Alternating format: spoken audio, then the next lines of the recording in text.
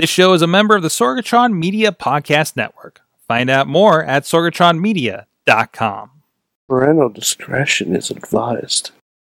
This show is brought to you by Slice on Broadway, supporting Pittsburgh podcasting with the perfect pepperoni pizza. SliceOnBroadway.com. IndieWrestling.us. Check out IWC, RWA, and more. And listeners like you, support this show at Patreon.com/Wrestling Mayhem Show. Just wait, just wait, just wait, just wait, just wait. Wait for the perfect time, then attack. Don't give up what you want, take it back. Wait for the perfect. Hey guys, welcome to the Wrestling Mayhem Show, episode 622. Tuesdays we've been celebrating professional wrestling here, live from the Sorgatron Media Studio here in the Beachview neighborhood of Pittsburgh, PA. Happy to be rolling with you guys. And we got a hell of a crew tonight and a hell of a lineup of discussions. First of all, of course, we have a lot of the regular crew here. We do have, first returning, Jay Cooper is with us.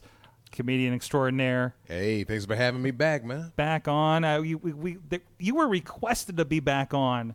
Yeah. Not long after your appearance, so we had to get you back in the queue again. Yes. Wow. Yeah. So there's not often that they're like get that guy back or girl back. Appreciate the love. So thank you so much. What's been up with you in your world? A lot of shows. You've been hitting the stages. I have, and I've been putting shows together too. Good. Yeah. So still doing the thing with Brian on the River Talk. We switched the dates now, so those who are used to seeing me on every first and third Saturday, now we're on every Friday night at 6 p.m. He announced that on River Talk we were broadcasting here Sunday night from this studio. Yes. Instead of their home base out there in Millville at Mr. Small's Theater. So really appreciate that, and go check out all that stuff at riversedgepgh.com. We'll mention them again here in a little bit. Also on the show is Larry. What's up? Hey, Larry. Hi. Deep from the bowels of underneath Sorgatron Media Studios. Yep. Been carbon foam all day. Sorgatron. Already. Hey, and we'll talk about your big life choice that you made recently. Yes. That we watched on Sunday night as we get into the discussion. Honestly, I feel so much better. You feel so much better. Your life is just brighter since you went from the E to the New Japan. There's been a huge burden lifted off. Oh, wow. It's a life change. It's an absolute life change. I love it.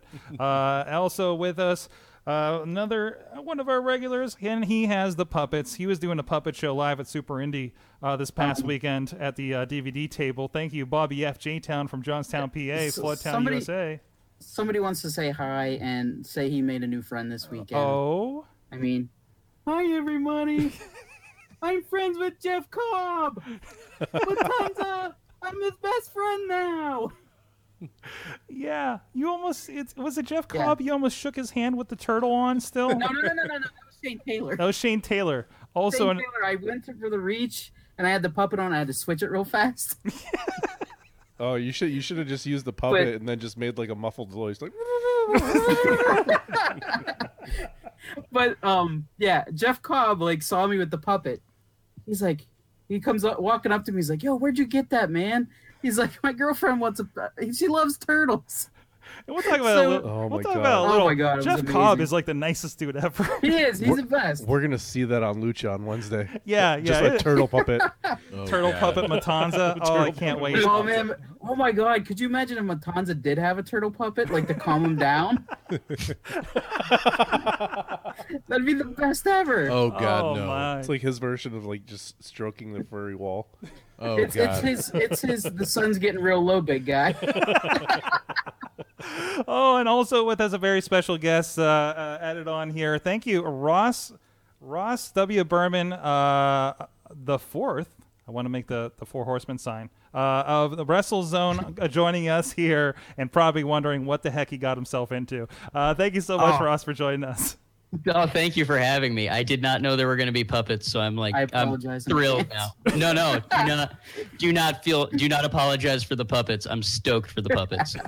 I am utterly stoked to be here. Thanks for having me. There's more puppets. There's more puppets. He has a collection, and he brought them all to the wrestling show because last time, a fan of the podcast apparently came up to him and said, "Where's Carlos?" Did he say? Yeah. Not everybody. T-Rex didn't make the cut.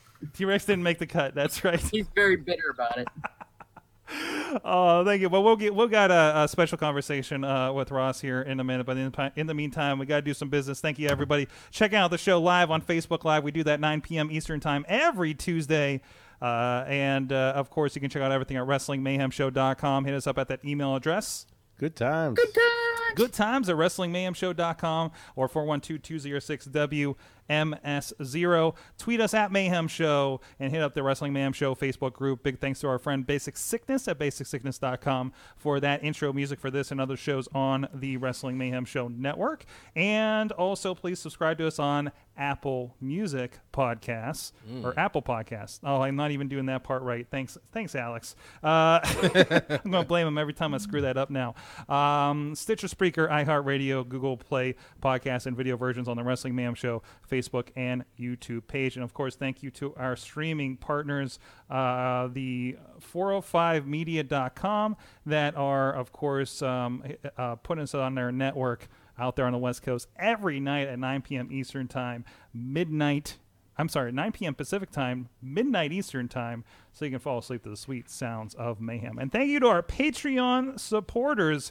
We got to hook up with Heel Bradley that won the first ever Patreon Rumble, which is how we're going to give away our giveaways here in the coming months, because we got a few in the can here, including this month. If you're a Patreon supporter, officially pledging for the month of July, we got a Blockers poster for you guys with that John Cena just approving of you right there.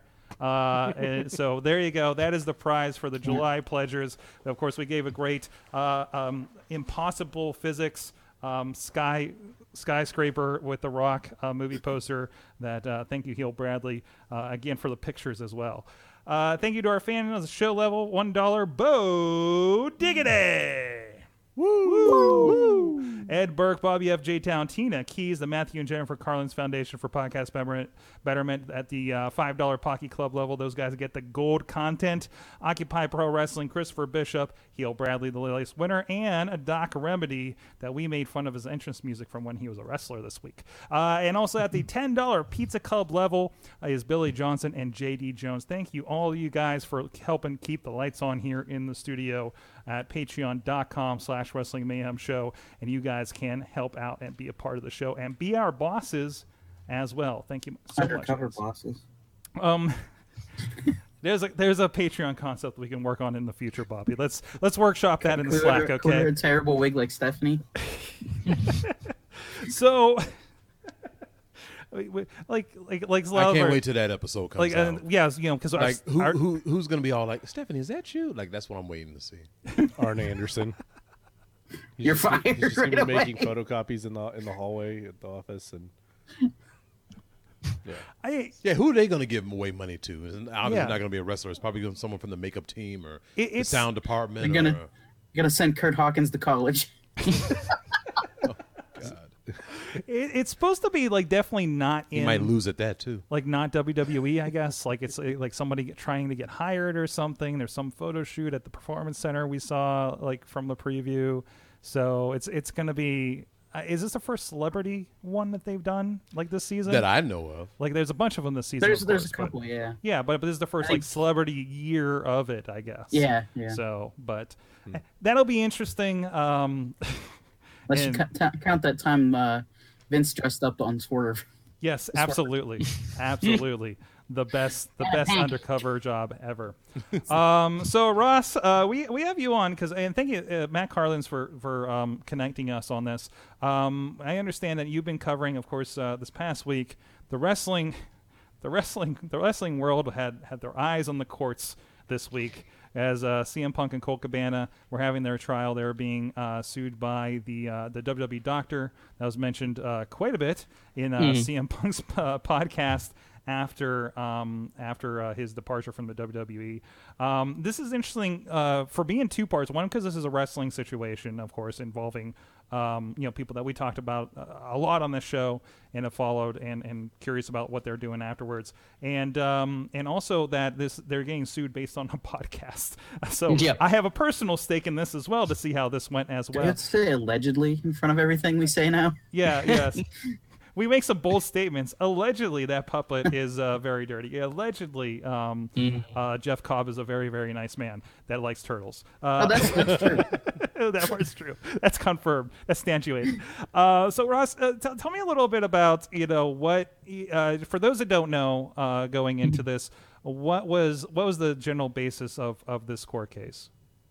Well, basically, like you said, CM Punk went on a podcast, Colt Cabana's Art of Wrestling, in November of 2014, and he was coming up on the end of what was, by all accounts, a very emotional roller coaster for him. I mean, he sounded like he was in just a rough mental state and needed to get it all off his chest, and so he according to deposition, texted Colt Cabana, said, "Hey, I want to tell my story on your podcast." He told his story, a story that I might want to add does not mention Dr. Amen by name more than twice.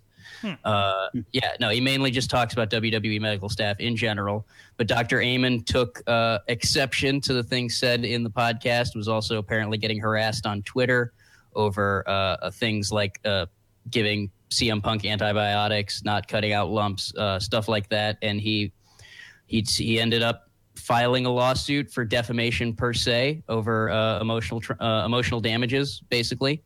And that was where we were as of 2 weeks ago. And then after the trial, the jury found in favor of CM Punk and Colt Cabana, saying that they didn't really do anything to harm Dr. Amen professionally or even really emotionally. And so now the podcasting world is a little bit safer. It's a little bit it's going to be a little bit easier to talk on the airways, and it's looking like CM Punk and Colt Cabana aren't going to have to pay the $3.9 million that this guy was asking for. Wow, his feelings were really hurt. Wasn't it like one for every Twitter user that? It was $1 per verified stream per verified stream or listen of the podcast, which they had come up to as about 3.8989 million. That was the figure that they called, and from what it sounded like, that was the figure that made the jury go, no, I don't think so. I was one of those dollars. Yeah, I was too. So this went on for 4 years. I'm sorry? This trial went on for 4 years?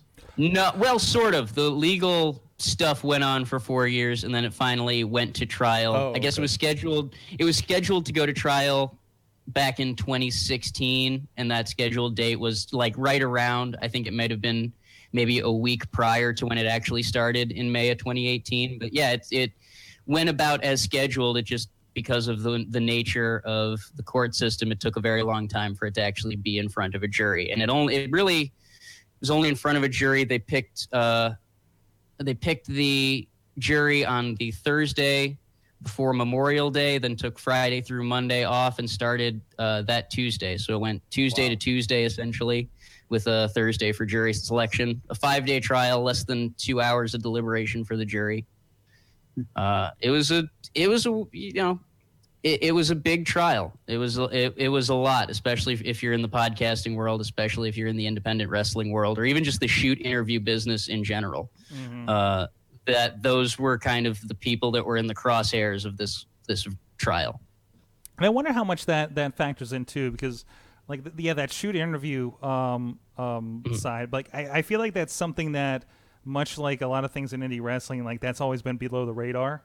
Because, I mean, how many people actually buy shoot interviews, right? Like, somebody's making money off it, obviously, but it's not 3.9 million by any stretch, probably, right? No, not at all. And that was kind of, Colt Cabana did a podcast about the trial. I don't know if you've listened to that podcast yet, where he just he goes day by day and just breaks down how he felt each day over the course of the trial. And yeah, even he brings up the fact that, like, his lawyer was talking to him, apparently podcasting not as big of a thing outside of the wrestling community as it is within the wrestling community. As you know, don't get me wrong, podcasting's everywhere, comedy, wrestling, music, all of it, but it's not like the industry force that I think I think that it's not an industry force yet. It's not something that really it is big within the wrestling community, but it didn't seem to. A lot of the jury didn't seem to respond to the idea. Yeah, that Colt Cabana interview with CM Punk probably had to been the best and well, to me, the last one that I've seen of his podcast. I mean, I listen to his stuff sometimes, but that one with Punk, though, that was like the best one that I think he's ever had. Yeah, I mean, it was so raw, like you said, he was in a very emotional thing coming off of all that stuff. Well, all he had to do was just sit back and let Punk do all the talking. Yeah. Colt Cabana's kind of a silly guy, good wrestler, could actually do more with it, but, he got to do all that hokey crap, got to get goofy and everything, but it's cool. Not much knowledge of the wrestling business except for what he knows in his time frame, but not so much like like the Jim Cornettes and the the Kenny Bolins and stuff like that, because I've heard people talk bad on him about how he has no knowledge of the business and asking stupid questions and stuff like that. And his podcast has always been like just a conversation, like of the experiences on the road and experiences getting in the wrestling and everything. Yeah. So I think it's a different department of or category of even wrestling podcast. The more conversational side. Kind of like the probably should have just called the Pro Wrestling Gorilla Show, because it seems like all his because Pro Wrestling Gorilla is like a combination of all the buddy wrestlers and stuff, and then they do a show in front of 400 to 800 people, and and so because when I see his interviews, I'm like, okay, this person has been to Ring of Honor, this one has been on Ring of Honor. It's also who's accessible to. So it's hard to get those WWE guys as a podcast, even when you're a Colt Cabana, right? I can't leave the company, to be honest. Oh no, they'll take Sam Roberts over Colt Cabana. Yeah, there you go. Or even Mr. Sorg here. We'll see in time. And I'm interested to see that his listen to his kind of diary, because I listened to like his China trip podcast where he was just, as they were going, to say, so this just happened, and or so and so is having a fight with the Chinese production team because they don't shoot wrestling the same way here and stuff like that kind of insights, and grabbing whoever was along for the ride. So I'm really interested to see how that format kind of panned out for his experiences in the trial. Something of it.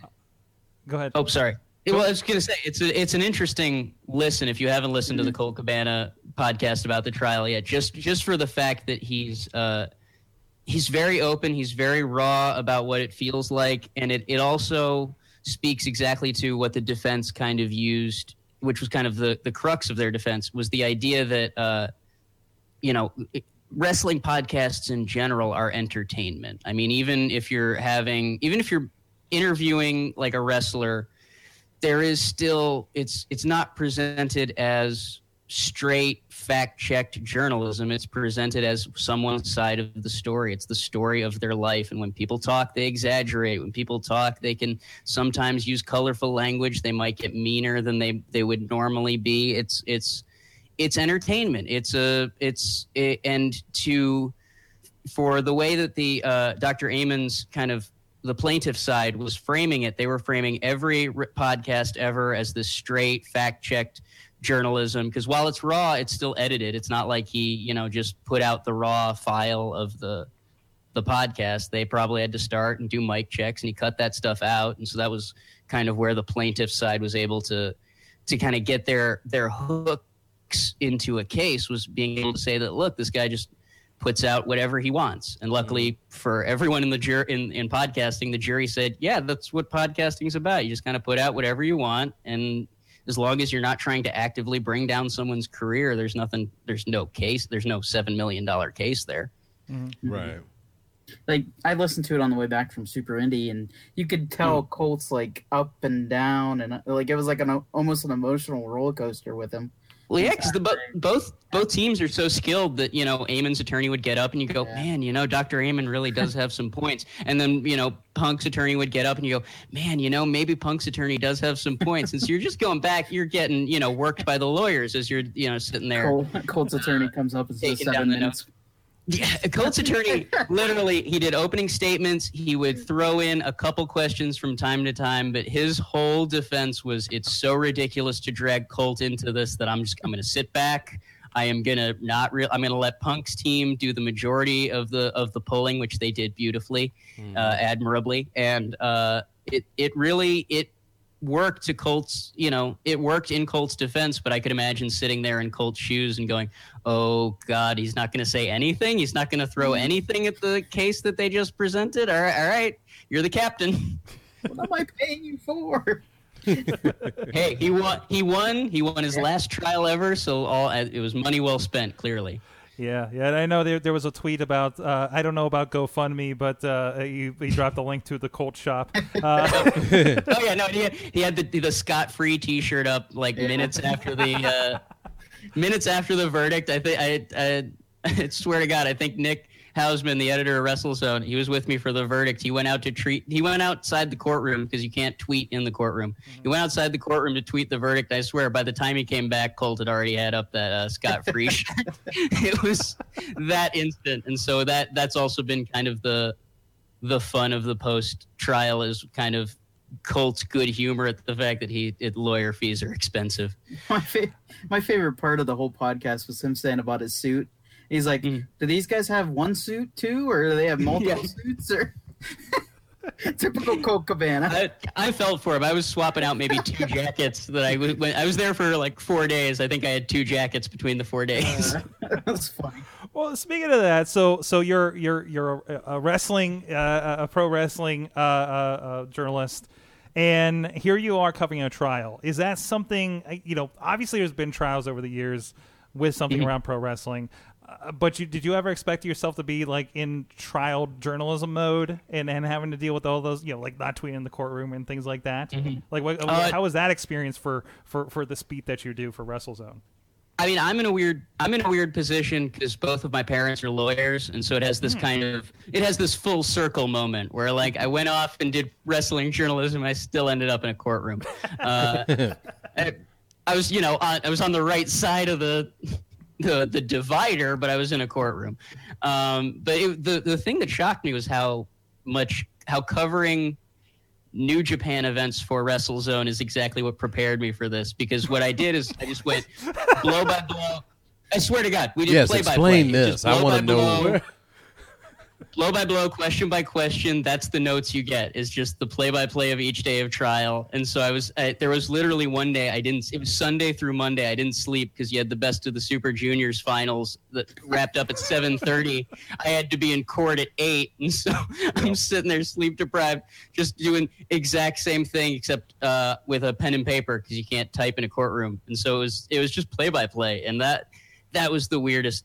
Obviously, the weirdest part of it was just how like wrestling a courtroom really is. I mean, like I said, you're getting worked by Eamon's attorney, you're getting worked by Punk's attorney going, yeah, I believe that side. It's like Rashomon and wrestling combined. And you know what? I got a question about that. I don't know if you can answer it for me, but I've been curious. I read on certain wrestling pages, sources, that Dr. Eamon's lawyer or, the whole thing was paid by the WWE.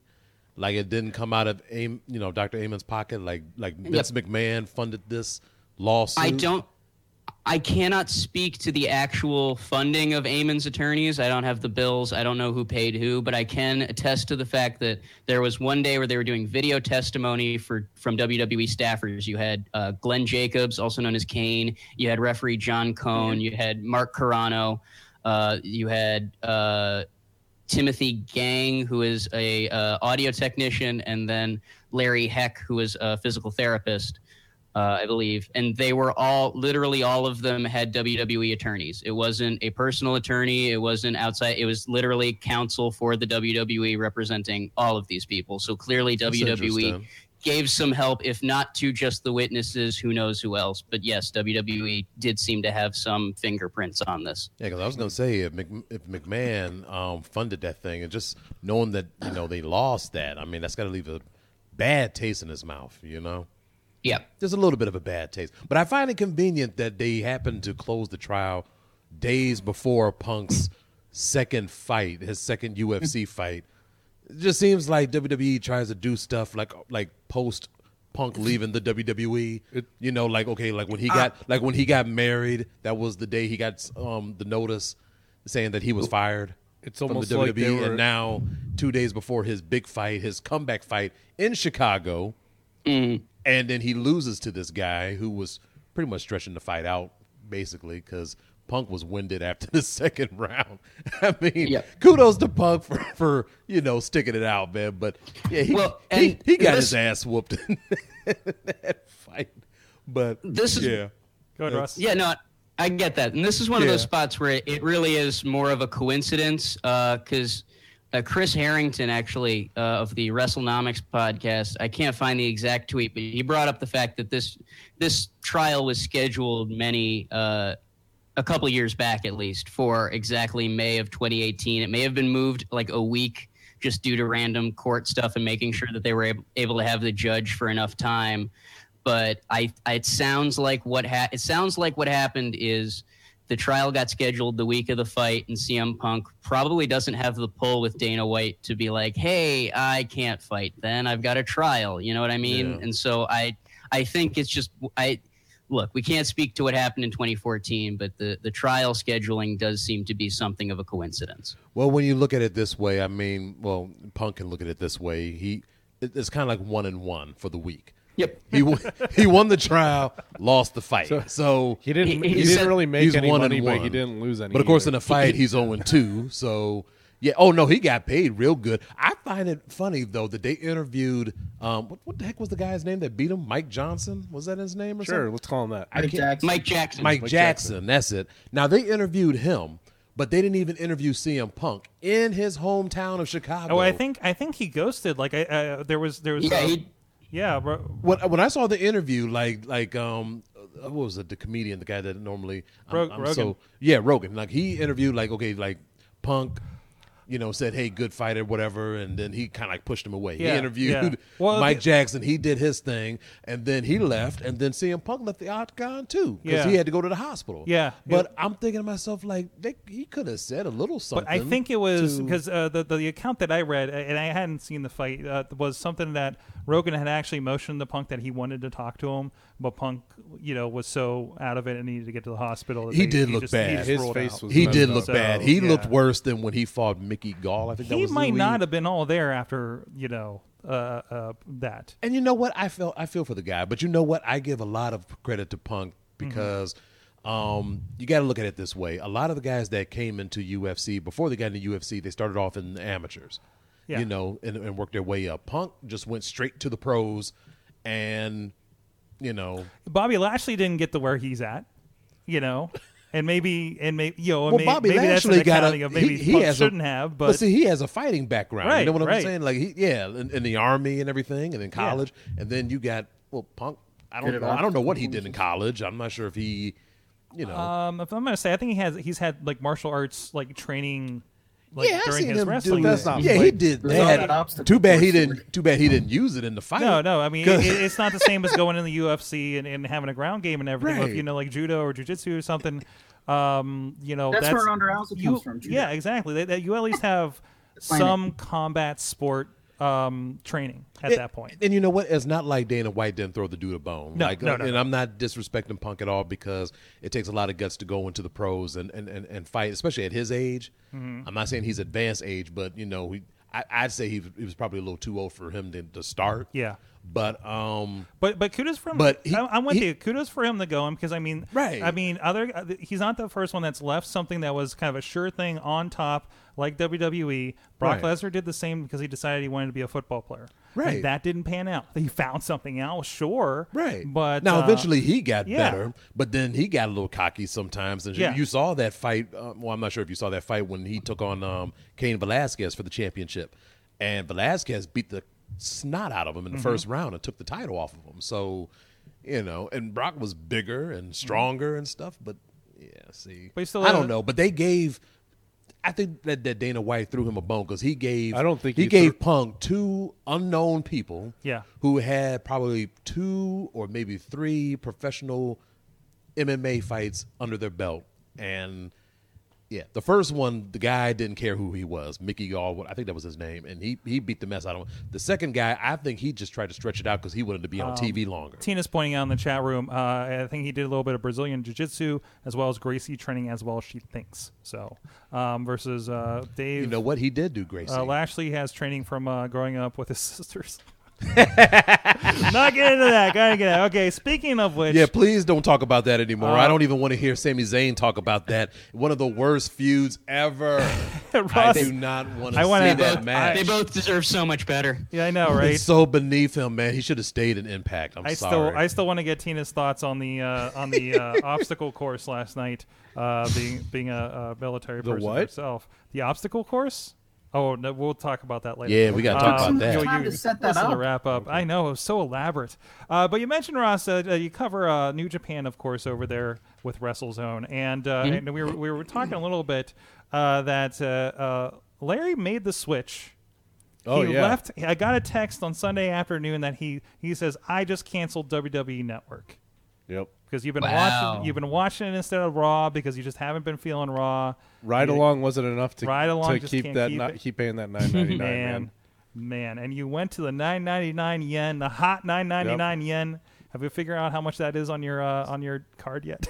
Not yet, because I haven't gotten the statement yet. Comes up I'll weird. let you know as soon as I do. But you went to New Japan World on a delay because we both had a very busy weekend. Sunday night, we watched Dominion. And honestly, I'm okay with watching it the next day and getting some sleep. Yeah, because we watched Wrestle Kingdom.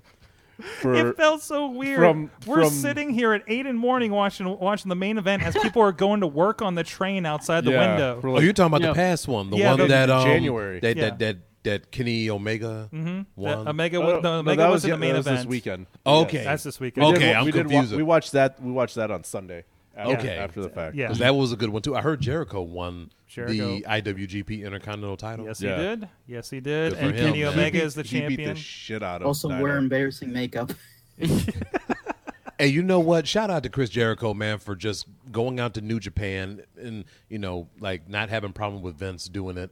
Mm-hmm. I mean, not having a problem with Vince him doing it, and just kind of just giving New Japan a bigger, I guess, mainstream outlook. Yeah. Well, as far as so that way the Americans can see what they got. Yeah. I mean, Ring of Honor does it. But he's also reinvented himself again. And Impact Wrestling has done it, although Impact Wrestling they're doing okay. I think Impact Wrestling has Pro Wrestling Noah, right? And Ring of Honor has New Japan. Impact has a lot of people. That's who they're merging with, right? Yeah, well, not a merge. It's just like kind of a partnership. Well, not a merge. Yeah, a partnership. That's what I meant to say. There's definitely some relationships there, and there's even some other crossovers happening with Impact Wrestling because they have a different model that we've been talking about on the show here. But New Japan was interesting because you had Jericho, you had Kenny Omega, which is a very Western-looking face to be your champion now. Yeah, taking down what did we call him, the John Cena of New Japan Wrestling on Sunday. Oh, Jesus! Is that a compliment? I don't. Wait, Tanahashi's John Cena. No. He's basically. Okada is what they had hoped Reigns could have become, but ultimately, Jesus! Now Okada is just Okada. Like you can't even really pigeonhole him. Yeah, he's like a living myth now. He is. I still want to pull a Rainmaker camera trick when we're filming some of these local wrestling shows, by the way. Thank God Impact dropped the ball on Okada and he went back to Japan. Yeah. Thank God they dropped the ball. Could you imagine what he'd be doing over there? Jeez. He would probably be a fanboy or something. I don't know. I don't know what he would have done. It's a different I forgot what he did in Impact, to be honest. I cannot remember what he did. I think he wore face paint or something, wasn't it? He might have. I don't even remember. Jericho, he had the Green Hornet thing, right? When he was in Okada? Yeah. Wow. What did he do? Okada was like Kato or something when he was in Impact. That's why New Japan and Impact don't get along anymore. That's a little on That's terrible. That's what they did. Yeah, it's literally New Japan sent Okada over there. They made him the Green Hornet. And New Japan went, look what you did. Look what you did to our Okada. We have to rebuild him now. Yeah. And then he became Roppongi 3K. You know what? Yeah. Now, Roppongi 3K, I just saw them on Ring of Honor last week. So this is Show and Yo. Yeah. Who used to be called the Tempura Boys. The Tempura Boys. Okay, so now they got a whole new tag team name. And I love the music that they came out with Romero. Rocky Romero. That Romero, man, that dude is talented. I didn't know he could rap. I mean, I saw the video that they had for him and everything, got them coming out and stuff, made Show and Yo look good. Like, because I was like, I know them. Still miss the Japanese riddles. Yeah. Shout out. They're still they did a good job last week though. I forgot who they wrestled last week. Briscoes. But was it Briscoes on Ring of Honor? Briscoes. Nice. But altogether, like, that was a very, like, you had Jericho, you had Rey Mysterio, of course, and you had we didn't watch the 45-minute thing in advance, but announcing their new CEO. Was he American? He's like, no, he's Dutch. He's Dutch. He's Dutch. He's Dutch, raised in Japan, but he's Dutch. Harold May. Yeah, but he lives in New York or lives something like that. Okay. Yeah, at the beginning of it, they were like a clip of him in his apartment in New York or something. Oh, they're gonna expand. But yeah, they're definitely going big with like the whole Western push. Yeah, I mean, you're seeing that. I mean, them hand in hand with Ring of Honor that are basically pushing New Japan shows. The Access show that you and I have been watching. Well, just look at who won their matches in Dominion. Yeah. I mean, with the exception of Takahashi, I think every title went to a Westerner. Two fine boys from Winnipeg, didn't it? Junior tag titles are still on Suzuki Gun, but are they? Okay. Yeah. But I mean, the Goto lost. Yep. Naito lost. Okada. Who'd the Bucks beat? Evil and Sonata. Yep. Like they're pushing the U.S. market really hard right now, just by who they put the belts on. I think they're going further than the U.S. market at this point because they've put sort of the Dutch Harold May in their president position. I think they're going all the way to Europe, especially with the announcement of the 2 Revolution Pro shows they got right now. You're getting stuff like Walter versus Yuji Nagata and just a lot of really the Strong Style Evolved UK shows are going to be intense. Jeez. And I think that Revolution Pro partnership is going to be not as valuable, maybe even more valuable than the Ring of Honor partnership. Yeah, and seeing what they did here, because when we got the New Japan shows last year, like it was G1? Not G1s. Like it was what is it? Is it Worlds Collide or something? Like they did a whole Worlds tour. Collide, yeah. War of the Worlds. War of the Worlds. Thank you. Yeah. But it was like the 4-show tour, and they started here in Pittsburgh, and it was like the hottest, Ring of Honor show I have ever seen here. I was mad that I missed that. Yeah, I wanted to go to that. It was the first sold out show at Stage AE here in town, which is it's not the arena, but it's a good size venue for them. NXT didn't sell out at this last time. And I was there for that one. Yeah, they didn't sell out. No, not even close. Versus you couldn't get a ticket. I got in on a press pass thanks to some connections. But what's that? Same. Yeah. Thanks, Matt. But still, that kind of shows how strong that is, and that between that and the Bullet Club thing, and the New Japan guys, like, this is really crossing over, and just one of the many choices that's growing out there right now, and the biggest. And see, WWE is noticing that, which is why they're trying to. Because I read somewhere that they're trying to offer contracts to Kenny Omega and the Young Bucks. Now, I don't want that to happen. Not yet anyway. Because just they like do that every couple of years, though. Right. Yeah. So they take a pass every time. And this is why I'm liking this, because earlier y'all was talking about Wrestling Revolution, and I hope that they get picked up by some network or something. If it almost feels like with Impact and with Ring of Honor, it's almost like kind of like the old territory days of the '80s and stuff. Because when WWE bought WCW back in 2001. Or was it? It was a 2001. 2001. Yeah. 2001. When they bought them, I was very upset because it's like now we don't have an option now. Like we're stuck watching just WWE, and I'm so glad that Sinclair Broadcasting picked up Ring of Honor. I'm so glad that whatever network picks up Impact, I don't know. Impact still exists. Yeah, they still exist. They come on. They come on after a soap opera, but whatever. It's cool. It doesn't matter. And with Don Callis on board and Scott D'Amore taking over, I will admit that Impact has gotten better. Yeah, I've been watching it a little bit more, and as you can see online, like the ratings have gone up, and it's given us something else to watch. Because I'm telling you, I get bored when I watch Raw. And I do too. And when yeah, because I swear I try to watch it and I fall asleep within the first 2 hours. I watch back. I DVR it. I watch back episodes of New Japan during the bad matches on Raw. Well, not the bad matches, but whenever I lose interest on Raw. See, now I'll just keep track of how much New Japan I've watched. Now you know what I used to miss. Okay, now Sorg, you know what I'm talking about, and you know what I'm talking about too. Yeah, back in '98, when Nitro and Raw was going back to back. And we would probably, I watched Nitro first because it came on first. Came on because Raw back then used to come on at 9 o'clock. They were 9 to 11. It was only a 2-hour show. You didn't as much tape for taping Raw. Exactly. Yeah. So I would watch the first hour of Nitro and then switch over to watch Raw from 9 to 11, then switch back over to TNT so that way I can watch the rest of Nitro. The replay. Plus, I would watch the replay, exactly. Plus, during the summer, they replayed Nitro at like 1 a.m. after that really bad Mortal Kombat show. And you know what? But it was something else to watch, though. That Mortal Kombat show was amazing. You know what? Hey, shout out to Glacier, who I hear is still wrestling. Great things in Cleveland. Who I hear is still wrestling to this day. Yep, he is. Yep. And I really like that Mortal Kombat show. Yeah, he was the only Mortal Kombat character that still was going on because the other one just fell off the face of the earth. The other one died. So, yeah. Actually, I think both of them died. In real life. Brian Clark is dead? I think Brian Clark's very dead. No. Yeah. Brian Clark passed away? Yeah, he did. When did he die? A few years ago.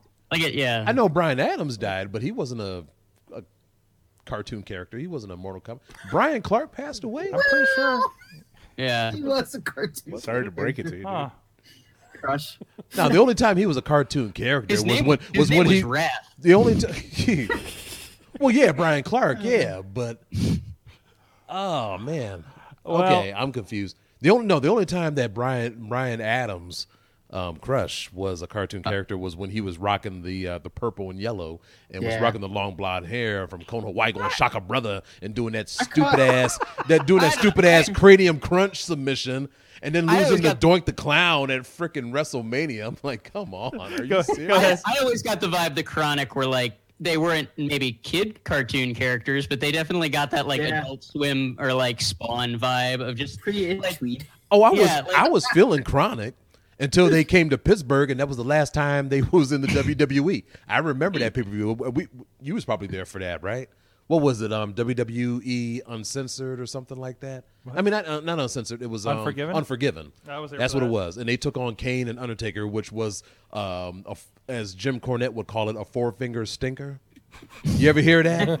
Because you got to put 4 fingers in your mouth and throw up just to get the taste out your mouth. Because that's how bad the match was. I want to roll this back. Because Brian Clark is, according to Wikipedia, still alive at least. So okay, Brian Clark is still alive. I think we're thinking Brian Adams. That is he's dead. Not Adam Bomb. Crush. Right. Oh, okay. Okay. I thought Adam Bomb died. I thought he did too, but not. That's what happens when you fall off the face of the earth. Hey, you just we should all be very relieved that Brian Clark is still alive. Allegedly, we forgot to add allegedly. I wonder if he has he signed any Adam Bomb Nerf balls lately? Like, I'm sure he has. I have one of those. I caught one. I did. All right. You know what's gonna make you feel better? Jay. Shout out to Harvey Whippleman for making him famous. You know what's going to make you feel better about this? What's going to make the hurt go away from the cartoon characters dying? God, I got to work on. I wish I had those Han funeral home ads on River's Edge. We'd have so much fun with that, right? But anyways, we got our good friends at Support in Pittsburgh Podcasting with the perfect pepperoni pizza. Our friends at Slice on Broadway, right up the street. We're on Broadway. They're on Broadway. They're the originals. They're all around. They're all around. the city here, expanding as the show has right here, as well as PNC Park, home of the Pittsburgh Pirates, East End, and Carnegie, PA, on Main Street. What we're trying to figure out, we started this kind of our own kind of ghost campaign for them. That if because we know we have a lot of people on the West Coast, a lot of people all over. I know, Ross, you're up around the Chicago area, right? So you got your deep dish thing going on there. But maybe you want some good. I'm from New York. I'm a New Yorker in Chicago. I'm a slice guy. Well, I'll tell you what, the Slice on Broadway is New Yorker approved from our friend Mad Mike from up in New York. If you happen to have a Broadway in your town and you find an empty storefront, I want you to take a picture on Twitter, tweet at PGH_Slice, and say, hey, this would be a good place for a Slice on Broadway, and see if we can get these guys to expand even further. Help them out. Help them consider. Maybe we can get a Slice on Broadway out there in Long Beach, California for Alex Cars or whoever else. I know we have people building rings in Austin, Texas, saying, man, I wish I could get some Slice on Broadway. Thank you so much. These guys have been supporting us for a long, long time. Don't kick the door down, but let them know that the Wrestling Mayhem sent you if you do go and check them out. And thank you to them for supporting the show. Well, there you go. Sorry, I thought Bobby was saying something. I was going to say allegedly. Allegedly the best pizza in the world. If we talk about the best pizza in the world, we're gonna stop talking about wrestling, and it's just gonna be a long debate. The best was we did get an actual Italian in here talking about Slice on Broadway in Italian with Mambo Italiano. Yes. Did he have that thick Italian accent? Oh, dude, yeah. Oh, yeah. Oh, nice. We thought it was a gimmick, and I was like, what? No, he's a real Italian. Yeah, he came out, and he had, like, the broken English and everything, and he's, like, dancing and being, like, a ridiculously, like, oh, Italy's better than you, you know? And then I actually, like, talked to him, like afterwards, and I'm like, is this guy still, like... Is he still playing with me? He's still playing with me? Italy is better than us. Oh, it's real. I've been to Italy. You should see how this guy dances. I've been to Italy. No, they're not. No, they're not. You should see how this guy dances. He's here in a green car trying to make his go at wrestling. It's amazing. Amazing story. He was on Raw. And he was on Raw recently. Well, he was one of the Rosebuds. The new Rosebuds with the conga line, which is appropriate because with No Way Jose. Yeah, with No Way Jose. Buds. Yeah, the No Buds. The No Buds. The No Buds. He had an encounter with Honky Tonk Man a few months ago. Oh, okay. Yes, he was showing off his talents, and Honky took some. Shake, rattle, and did he take a guitar to his head? Took a guitar to his head. Yes. And then no, actually no, he didn't take a guitar. He took the worst shake, rattle, and roll I've ever seen. Oh, wow. And then Honky Tonk Man sang along to his music the entire track. Which one? The WWE version or the WCW version? The WWE version. Okay. Yeah. Yeah, the Honky Tonk Man music. I didn't even know it was WCW stuff. You know what? Thankfully, it wasn't that bad. It wasn't that bad. It wasn't bad, but it was just not the original. Like, you can't go... I'm not going to take, like, the WCW Hulk Hogan theme over Real American. Like, that's just not... That's, like, sacrilege to me. Well, let me ask you this. Like, when he teamed up with Greg Valentine and they were the Rhythm and Blues, what did you think about that song, Hunka Hunka Honky Love? I mean, I loved it because I was, like, 9. Yeah. But, you know... And I thought them driving out in that old caddy was like the greatest thing at WrestleMania. Yeah, that was cool, except for Greg Valentine with the black hair, man. That really fucked me up. I'm sorry. Well, anyways. Because even Greg Valentine said he hated it. It's like his evil twin brother. I can't imagine. Every time I've ever seen Greg Valentine, he never looks like he's having a good time. Yes. And even then, yeah. When I saw the Honky Tonk Man shoot interview, he talked about that, how Greg Valentine hated the black hair. He said, like, man, I hate this hair, man. I ain't never going to get no pussy with my hair looking like this. And Honky was like, dude, you're married. Like, I thought that was hilarious. That's not the weirdest thing Honky said. Evil universe name. Anyways, we do have Money in the Bank coming up this weekend. One I'm looking forward to, and man, it's got to be better than Backlash. Backlash happened already? Oh, Backlash happened, and we all tried to forget it. Oh, Jesus. So hopefully, finally, we get the match that we've been waiting for with AJ Daniel Styles. Bryan versus Big Cass. Yes. Yo, I'm sorry. His theme music still sucks. They done changed it. Roman Reigns versus Jinder Mahal. Yeah, they done gave Big Cass 2 theme songs, and they both suck. I'm sorry. I'm sorry. Well, okay, I'm not feeling them. So it matches the character. maybe we'll we'll skip those ones. But generally, I think. Oh, you mean allegedly? Allegedly, I'm going to enjoy the rest of this show, I think. Well, all right. What's the match? Because you got me all walking on eggshells here. What is it? Like, what? Larry? If Money in the Bank turns out to be a stinker, which it probably will, Kizuna Road will be airing on New Japan World Friday night at 3 a.m. and you can watch replays on NW. So technically Saturday NWP. morning. What's that? Is it Friday morning or is it Saturday morning? It's Saturday morning. Okay. But nobody's gonna know what happens if you watch it on if you wait a day. So if we need a palate it won't leak cleanser on the internet. if we need a palate cleanser after Money in the Bank, we're just gonna or watch during New Japan or during. Or during. I'll I'll probably have my headphones in and be watching it on my phone. Yeah, we'll just throw it up. But but we will have, speaking of New Japan, AJ Styles, Nakamura. Yeah. Last man standing. Yeah. Okay, that'll be worth it. I think this is for everybody. It feels like it should be the end of the feud, so this is the one we're waiting for, right? I'll pause New Japan for that. Yes, you'll pause New Japan for that, right? Yeah. I am okay because this Nakamura started what I call the low blow era. That's what I've been talking about on Facebook and Instagram and stuff because he started it, and ever since he did it, everybody else has been doing it. Impact Wrestling people have been kicking each other in the balls and low blowing people. They've been doing it on Ring of Honor, and I'm just like, see, Nakamura started that shit, man.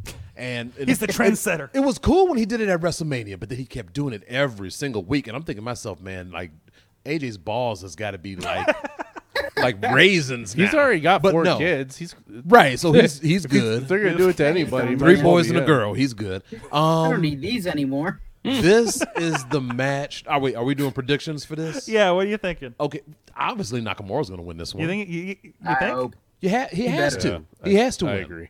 He has to win. He has to. The last one was thrown out. Also, I mean, to me, other factors. We don't have a Universal title match. Although we didn't at Backlash either. We haven't had a Universal title match in a long time. Yeah. And in fact, congratulations to Brock because he surpassed CM Punk's record for champion. Congratulations to Paul Heyman for breaking a record twice. Because Heyman managed both of them. Yes, he did. Yeah. Has anybody checked Wikipedia to see if Brock Lesnar's still alive? Because I haven't seen him in 2 months. Yeah, that's right. Allegedly. It takes a long time to plow Brock that. Comes out on Monday in sunglasses being propped up by Heyman. They're doing Weekend at Bernie's. Weekend at Brock's. Hey, it takes a long time to plow that field in that giant ass farm that he lives on in Canada, while Sable just lays out on a sun chair sipping on lemonade and trying to relive her glory days. I don't know. She's probably laying out in the sun with hand face paint like on her tits again. Wait, you think she just walks around that way around the house? Just at the farm. Just at the farm. It's just how they roll. Yeah, it's a remote location. Nobody around them. She can do whatever she wants. We need far more women's representation on the show. But yeah, Nakamura has to win this because that'll keep it going and stuff, and it'll and then he'll lose the belt at SummerSlam. So that's my prediction. I don't know. Okay. Anybody else want to chime in on this? Yes. I don't think it's going to be. I don't think it's Nakamura. I think AJ keeps rolling with it. Well, okay. Well, here's a twist. Because it is Money in the Bank. Whoever wins, which, okay, wait, let me stop. We're doing the secondary bet of does somebody cash it in same night? Yes, and I already have a good idea who it's going to be. Okay. What are you thinking? I got to go with Samoa Joe. You think Samoa Joe's going to get it? Yeah. And then he's going to beat up. He was going at AJ Styles about stuff. Yeah, I mean, because seriously, like on Raw, I mean, come on, we know that Braun Strowman ain't going to win that shit. Okay, he's probably going to beat Brock at SummerSlam to take the belt off of him, but he's not going to win Money in the Bank to do it. It's going to be something else further down the road. So Samoa Joe, if anybody needs that the least, is Braun Strowman. Right? He don't need it. Yeah. He doesn't need it. And neither does Bobby Roode. Bobby Roode doesn't need it. Vince McMahon will probably get it. Yeah, you know who I think is going to win the Money in the Bank match? Go for it. The Miz. You know what? I'm on board with that. I'm a Miz fit. Yeah, it's going to be a whole storyline on Miz and Mrs. It's going to be. I can see that. It's going to be basically him saying that I've done it. It's going to be him reliving that 2010 Money in the Bank run, but in a much more sort of a look how much I've glowed up kind of way. They got to promote Rough Ref if you saw SmackDown. Yes, it is. It is. I'm on board with that. WWE is the biggest company in the world, and the fact that they don't have a dog that is also a referee is laughable. It's 2018. Watch SmackDown. Yeah. Okay, all right. SmackDown is the it show. There's nothing in the rules that says a dog can't be a referee. SmackDown that a dog is can't the what? show, be a referee. Oh God. Jeez. Oh man, I'm gonna miss them when they go to Friday nights. But other than that, I got to run down because Larry, since he's done his New Japan Exodus, doesn't entirely know who all's in Money in the Bank. Pay-per-view for New Japan. What's that? New Japan Exodus is the next pay-per-view for. It sounds like one, doesn't it? Sakura Exodus. It's a Noah event. It's a Noah event. Noah event. Yeah. It's navigation to Exodus. Navigation to Exodus. But in the Money in the Bank, just as a reminder, brought to you by Tom. is Samoa Joe, Kevin Owens, Bobby Roode, Braun Strowman, The Miz, Rusev, Finn Balor, and you ready for this? I forgot Rusev was in one of the members of the New Day. We don't know which. Yeah, we still don't know. We don't know who.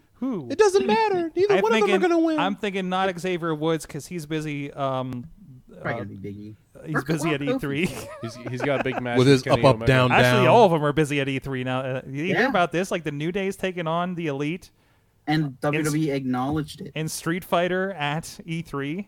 Oh, really? Yeah. Well, last year, like Kenny Omega and Xavier Woods like had a face-to-face at E3. Okay. And it's led to this year. This is actually, I think, 2 or 3 years in the making. And then I forget which game. I tweeted it, or I put in the Xavier Woods is actually going to be a character in a video game. Was announced. Bomberman. Thank you. Yeah. Bomberman R, I think, for PS4. So is his hair going to be out? Is it going to be in a ponytail? It's mostly out. I think it's mostly out in that one. So yeah, because I don't like his confession. Because I don't like that poofy ponytail that he's rocking. I'm not liking that. Braid that shit, man. I have a confession to make. What's that? Today I watched. This is non-wrestling related. Today I watched. When I come home from work, I watched reactions to Smash Brothers. Reactions to the characters and stuff. It's some of the funniest stuff. Like grown men just like, oh my god, like freaking out over like just different characters that are coming back for Smash. That Sonic the Hedgehog is in the best. Yeah, Kirby. Yeah, like Kirby. A grown man, like almost crying because Kirby's back. You know, it's amazing. Says all of us that react so heavily on professional wrestling. just want to put that in perspective for you. Like the clown's coming I love this stuff, but I also take a step back every once in a while and realize how crazy it is.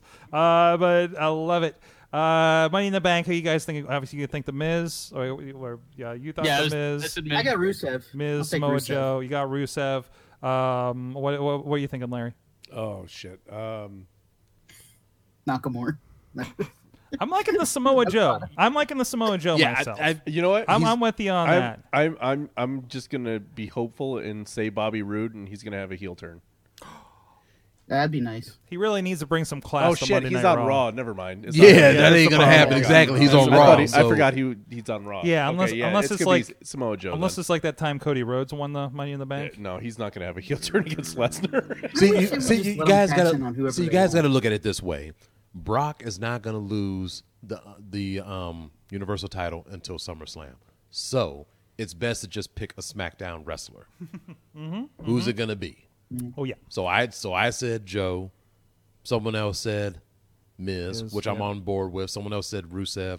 I'm down with that too. I don't see that happening. I'm not against the idea that Rusev and Lana both get the Money in the Bank. Oh wait, let me check. Oh, is it? Oh, it is Rusev Day. Happy Rusev Day, everybody. I'm liking that. Just for like the fun that will be had with it, I'd like to see Lana win that women's Money in the Bank. That would be a. For That would no other be reason. a. Oh God. I love Lana's That would be a entrance joke. music. I will go on record. I think it doesn't sound like anything else that they're putting out from that weird little studio that CFOs have. It's a great song, underrated. Look, it was already a joke. It was already a joke last year when Carmella won, and then she had to get the assist with the Chinless Wonder. I love that. When she lost. I thought that was the greatest thing that they did all year. I mean, you are in against the the rest long of the run, internet. in the long run, it was cool lot of controversy. because with her building herself up with the briefcase, not knowing when she's going to cash it in, then it's like, okay, now I'm feeling it. But in the beginning, I'm like, what the hell is this? That was the best she beat heat Charlotte Flair WWE's twice. had in years. It was legit. Like the only real. legit heat. Yeah. Because what bad guy is actually hated except Roman Reigns? Bobby? What? Oh, you were saying something. What? What were you saying? Oh, I thought you were gonna say what bad guys hated more than Roman Reigns. I say Randy Orton. That's allegedly my opinion. Is he the member of New Day that's going to be in the match? Is Randy Orton even in this pay per view? I think he's Where injured. the hell I think is he's injured again. Yeah, he's injured. Allegedly. He took out the trash again? Damn. He's playing with the remote control cars. He's old, with the man. stepkids. Somebody tell him to stop playing with himself, man. Money in the Bank, women's Money in the Bank. Again, a little more fleshed out, I think, because it is a dual roster this year. Which they shouldn't have done. I mean, Pissed about that. Becky had a good night last week on SmackDown. I could see even Didn't she tap out Charlotte? tapped out Charlotte. In a clean match. clean match. Wow. It's about time they let Becky shine, man, because she's been. If you think about her win-loss record last year and the year before that, she has been shit on. Like I don't think Charlotte or Alexa or Sasha should be anywhere near that briefcase. Oh, so are we predicting for the women now? That's my anti-pick for the women. Who's in the women's match? I'm sorry for Larry. Lana, Natalia. Oh, went screensaver. Alexa Bliss, Charlotte. Ember Moon, who does not look like she likes ladders from the looks the other night. Becky Lynch, Naomi, and Sasha Banks. I know what's gonna happen. I gotta go with Ember Moon on this one. Ember Moon, really? You think that she'll go that quick? I think that I think the ladder thing is just kind of a misdirection, and B, there's something about the way they've debuted her. I think they've got some kind of plan for Ember Moon, and it just, I don't know. My other choice would have been Sasha, but I feel like there's so much to figure out with Sasha and Bayley that I kind of want to remove the Money in the Bank briefcase from that whole kerfuffle. And I think Ember Moon would be a very interesting choice for that. Yeah, and again, Charlotte doesn't need it. She doesn't need it. Becky doesn't need it. What's going to happen? Becky could. I don't know. She could use it. She could use it. But it's always, of course, more interesting when unless Becky does a heel turn. That could be fun. Natalia's going to win it. Natalia, really? I'm going to cash in on Ronda Rousey that night. I'm going to go with on Ronda Rousey? Oh, wait. Yeah, that's not a bad call. Wow. Oh, please. She is not going to beat Nia Jax. No. I think Ronda Rousey is going to be hijacked. No. I think Stephanie's going to have a goon in her I think ear. she did on Monday. They rang the bell, didn't they? Pretty much. Yeah, I don't know why the hell they did that. It wasn't even a match. It was a This isn't a face-off, match. and then all of a Win. sudden the bell rang. I'm like, what the hell was that? That was bad. That was really bad. I don't know what that was about. That was so dumb. Vince yelling into the I hate to poor say guy's that, but I headset. think, Ring the bell, ring I the think bell. Natty's going to. But if anything, I think Ronda Rousey is going to lose by getting screwed somehow. Shenanigans. You're saying That shenanigans. could happen. Yeah. It could, and this could roll to SummerSlam, you think? But as far as winning the women's Money in the Bank, Naomi. Naomi. Yeah. Really? Ooh. Yeah, I could see that. She shined. I like that. She shined at WrestleMania, Yeah, that's true. won that Battle Royal, That's true. and she's been on a roll lately on SmackDown. Mm-hmm. Why not? Just slide in, cash in the briefcase, throw her ass in someone's face, pin them 1, 2, 3, boom, done. Anybody else? Go ahead. From your lips to Road Dogg's ears. Road Dogg's dartboard. It up there. Yep. Allegedly. Allegedly. We know you listen, Road Dogg. Allegedly. Yeah.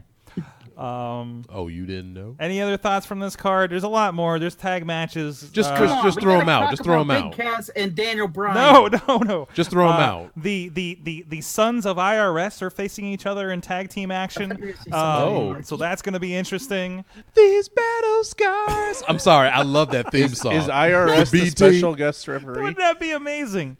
You know what? I'm on board with the B team winning because I never liked Matt and Bray as a tag team in the first place. I did not like it. This deleter of worlds. I just don't think they know what to do with so stupid. It's so stupid. That's why I love it. It's funny. But it's run its course. Now, it's like the best Bray's been forever. No, give it. I hate to say it though, but what Bobby said about they don't know what to do with them is kind of why that's like this. That's the whole thesis behind the Raw tag team titles. Basically, we don't know what to do with Sheamus and Cesaro. Here's the titles. We don't know what to do with Bray and Matt. Here's the titles. Right. The authors of Pain are on the bookshelf of Pain. Yeah, I noticed that they haven't been on in like a month. What happened to that? Because they're waiting for them to swoop in and just dominate and take the belts or something. Where's our tag and team what Money about in the Bank? revival, man? They're shitting on the revival. I am so mad about that. Has Sanity debuted yet? No, they're holding them back. They're holding them off for some reason. I don't know why. Yeah, because they were doing vignettes about them and everything. They had the promos, and then they were like, "Oops, sorry." Oh my God. So there was that. So I don't know what the hell they're doing. Well, Money in the Bank this weekend. We're having a watch party here, of course. A lot going on with that. It's going to be 4 hours, I believe. Yeah, it's starting at 7 p.m. 18 hours. It's going to be one of those things. We're going to talk about TakeOver in a little bit after the big question. If you guys want to advertise with the show, you can hit up the responsible one, producer Missy, over at info@sorgatronmedia.com. If you're looking for some great advertising options that won't break your bank.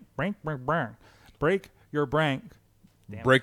Wow, I need to have some more coffee. Advertise with us so you can get such expert delivery such as this. For more details for advertising, hit up info@sorgatronmedia.com. We'll be back with the big question, more wrestling chat, TakeOver, and who knows where we go from there. Maybe more puppets. You don't know. We'll be back after this. Sidekick Media Services. We are your sidekick in business for social media, video production, and more. Find out more at sidekickmediaservices.com. Oh, man, I'm getting you in trouble. Mad Money. I want to keep all your energy to unleash for Lucha Underground tomorrow. I can't watch Lucha Underground because my stupid Comcast cable provider won't give it to me. So sign up for a trial. That's what I'm doing. Get some Sling TV. Get that Sling TV trial, Bobby. I got to watch season 2 just to remember what the hell happened. It's on Netflix. Get that YouTube TV trial. I decided just to start a clean slate and just start from this season. Start from season 1. Instead of trying to watch 42 episodes of like every season that I've missed, I'm just starting with season 4. There you go. Okay. There you go. That's what we're talking about. Lucha Underground. It's coming up. Clean slate. It's coming up Wednesday. We're excited. The new Lucha Underground podcast will debut. Waiting for a confirmation on our guest. We just got a confirmation. Did we just get a confirmation for our guest tomorrow? Let me know if I can say anything on the show there, Mike.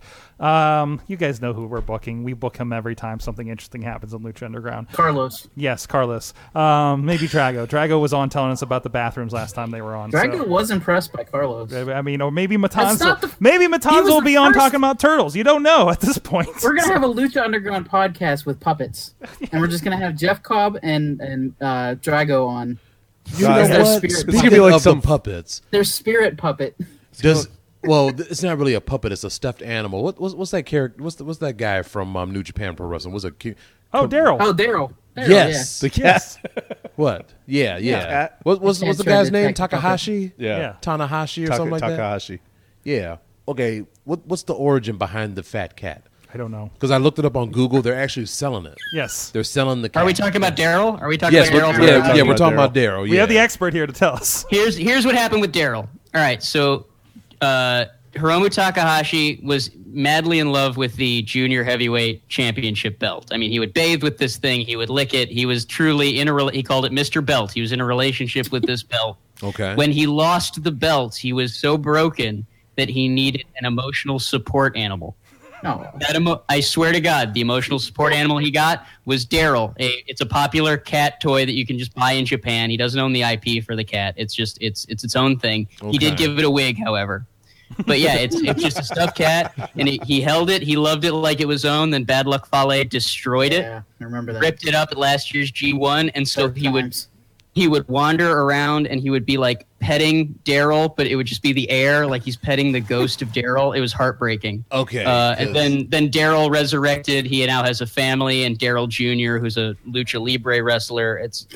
Daryl's doing very well now. Okay, when was this, and do they have it on the back catalog? This is all within like the last year. Daryl went away because Hiromu's got Mr. Belt back again. I gotta find. Okay, because I saw this match on Ring of Honor, and I think Tanahashi. Okay, he teamed up with like 2 other Japanese New Japan wrestlers, and they took on the Young Bucks and someone else from the Bullet Club. And I remember that they grabbed the cat. The Young Bucks grabbed the cat and held it in a tombstone position while the guy, while driver. Yeah, did that jump off the top rope and did that flipping tombstone thing. And I'm just like, did they just do that to a stuffed cat? And then it's not the weirdest thing I've seen in pro wrestling. And then when I saw he was very heartbroken. Like he dropped to his knees and grabbed it, and you're hearing the crowd going, "Oh!" And then the other crowd was chanting, "You effed up! You effed up!" I'm just like, so what am I watching? After hearing, I was entertained. Don't get me wrong, I was very entertained. But what was that? After hearing all of that, why have you all not deleted your WWE app? Table for 3, I don't man. understand. Table for 3. You know what? That is understand. more entertaining. I swear, Ring of yeah. Honor is more entertaining in that 1 hour than Raw in 3 hours, and sometimes SmackDown for the 2. Yeah. The only thing that is keeping me wanting to watch WWE is NXT. Well, I think that leads into our big question of this week. Yes. We talk about a lot of different promotions. We're talking about Money in the Bank. So this is a mashup that we came up with. Actually, producer Missy came up with this one. Shout out to Missy. Shout out to producer Missy, who's finding legal documents for us as well off air. So, and I can't. What's that? No, of course you're looking for legal documents. I remember when you found that one person's house address the one time. But the big question is, there it is. If you had the ability to give the Money in the Bank briefcase to anyone in wrestling, anyone in wrestling, anybody in wrestling. So not even WWE not affiliated. Even WWE, but you gave them a Money in the Bank briefcase to show up on some WWE program and vie for the belt. Who would you give it to? It would have to be a Bullet Club member. Cody. Yeah. See? Again, he's had it. Yeah, but coming off but American of Nightmare Cody. The run that he's had this past year, that would be the biggest fuck you to the WWE, is have him come in and screw over Brock Lesnar. Yes, it would. WWE. It just seems ring. like the Money in the Bank is better for heels than it is for good guys. Oh yeah. It's just so much better. A Bullet Club member. Yeah, Cody's a good example. Maybe Squirrel, Marty Squirrel. Okay, I thought you just said Squirrel. I'm like, I have a hard time pronouncing his name. I have a hard time. Squirrel Girl. What podcast is this again? Marty Squirrel. He would be good. Ross is making noises over there in response. I gotta chime in on this because we're at a transitional point in just non-WWE wrestling. Bullet Club, for better or worse, until they figure out what they are, they're done. And so right now, if we're gonna give that Money in the Bank briefcase to anyone outside of WWE, and we want someone that's really going to hammer home that this is not a WWE guy, you give it to Tetsuya Naito. Naito's the kind of guy who will Naito. Wait, that's the guy that does this, that right? Money in the Bank briefcase at every turn. Are you telling me you don't want to see Tetsuya Naito basically urinating on the Money in the Bank briefcase and cashing in, grabbing the Universal title and just throwing it around like a That's the anti-WWE narrative I can get behind. He would give that belt to some fan to take home, and they would never see it again. Exactly. That's who you give the Money in the Bank briefcase to. He's right. Especially with all the merchandise money LIJ is making in Japan at this point. That's true. Bobby, do you have one? Not one of your puppets. No. I would like to see Dalton Castle with the Money in the Bank briefcase. There you go. That'd be fun. Side note: somebody came out to Dalton Castle's old Katy Perry Peacock music in another promotion, and I was very offended by it this weekend. Oh wow. So, but no, Dalton makes sense. Dalton always looked like a WWE guy to me. I think that they're going to buy him soon. Oh, they're it's going to get him. Inevitable. Right? I give it 2 years. I give it 2 more. Within the next year or two. Could you imagine they're going to snatch him? Dalton Castle and Velveteen Dream? That would be the shit. He will take Dalton Cat, but see, he has to bring the boys. Mm-hmm. He has to bring the boys, or bring in somebody that could bring in a couple of bitch boys that could do. I don't know though, but the boys, they just seem so good together. I like them. I don't want to break them up. They look good together, man. All 3 of them, they look good together. Speaking of brothers that look good together, what happened to? This is like off subject, but what happened to that other Singh brother? He's injured. Oh, he got injured. Okay, he's injured. I don't know if he's the one that Randy Orton kept catapulting into things, but yeah, that was both of them. I think it was basically the one he just kept picking up and dropping on the announce table. One of them was very talented in getting the extra 3 feet up in the air and looking like he died. I think the one who's injured has a foot injury or a leg injury. Yeah. I could be wrong. It's either a leg or a shoulder. It was pretty bad. But no, you know it was. I think it was a leg. But that makes a lot of sense because really, like those two are like Ginger's boys, yes. Right? So they're J&J Security. They are exactly. Yeah, exactly. Ooh, Ginger's boys versus Dalton's boys. Yeah. That would be a good match. Now 205 Live is looking good. Okay, okay, Triple H, get it done. Mad Mike, he says Dalton Castle teaming with Breezango. Okay, but not on Raw. Yeah, not on holy Raw. crap, not on Raw. If he goes to I Raw, want to see him he's team fucked. with Charlotte. Yeah. What's that? Yeah. I want to see him team with Charlotte. The Peacock gimmick. Team Yes. And he has to do the peacock. He has to bring the robe.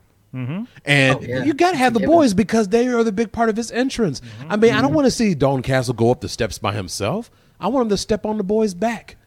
And get in the ring. I love the way Nobody does that. He snaps his finger and the dude just drops on all 4s. I love that shit. It's awesome. You know who else would be? I love that shit. Good Money in the Bank recipient? Who? Jimmy Jacobs. Who? Ooh. Really? Yeah. So no, I'm kidding. I know who he full is. zombie princess Jimmy Jacobs. Yes. Post. Does he even still wrestle? No, he just got fired from WWE. I know he's with Impact and he comes down with Congo Kong. He is wrestling. He's been wrestling with our friends in Premier Wrestling on Cleveland, available on IndieWrestling.us. Okay. So yeah, no, absolutely. Okay. Yeah, he's been doing that. Okay. So I'm gonna go. Maybe just I'm on the high from this week and watching these guys on Impact Wrestling recently, but. What? I'm sorry. You're on a high from watching Impact. No, Wrestling. you know what? I did say that like Impact, I'm doing something illicit. Impact yes. Wrestling is starting to get better, though. Guys, they are. I'm sorry. I watched DJZ and Everett against Drago and Aerostar. I think I'm making good decisions in my life. Okay. Yeah. I mean, and it's not like. All right. So what's your I'm prediction? making good decisions.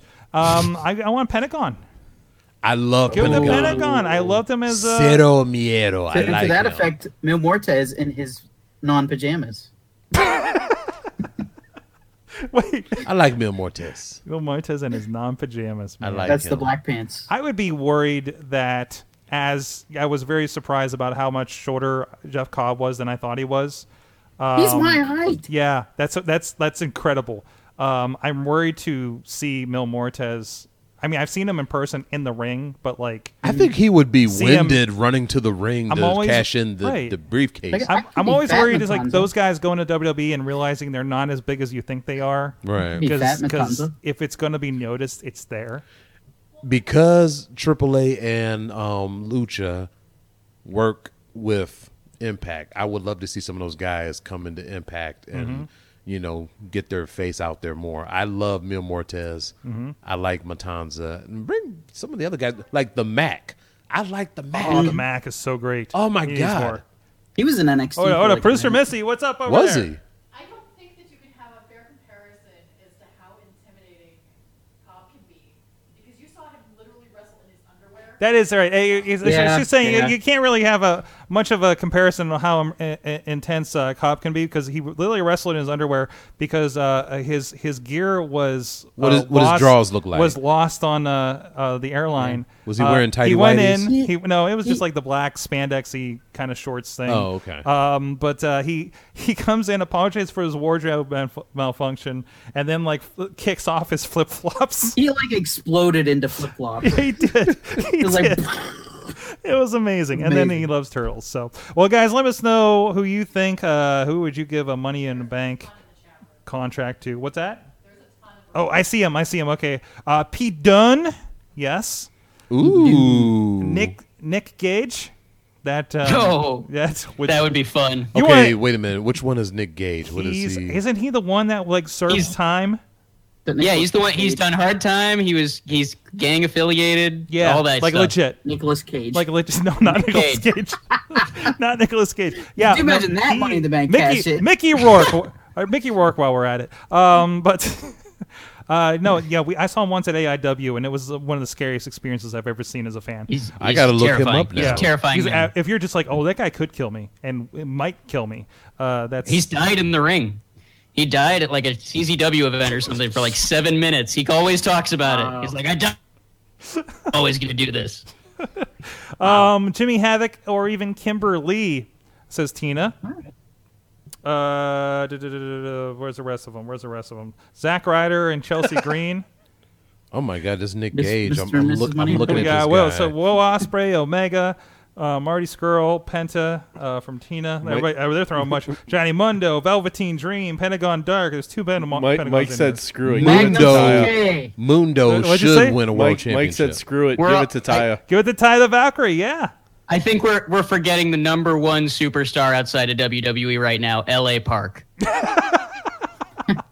L.A. Dance. LA Park dancing makes you feel better. I hate that they call him L.A. Park. I hate that. Yeah. I wish the man he could is working. I wish he could just buy the rights to the La Parka name. That's just oh god. He's working LA Park. AAA and CMLL at the same time. He can call himself whatever he wants at that point. That's true. I mean, as long as he still looks the same, he still does the dance with the chair. Does he still dance on the chair?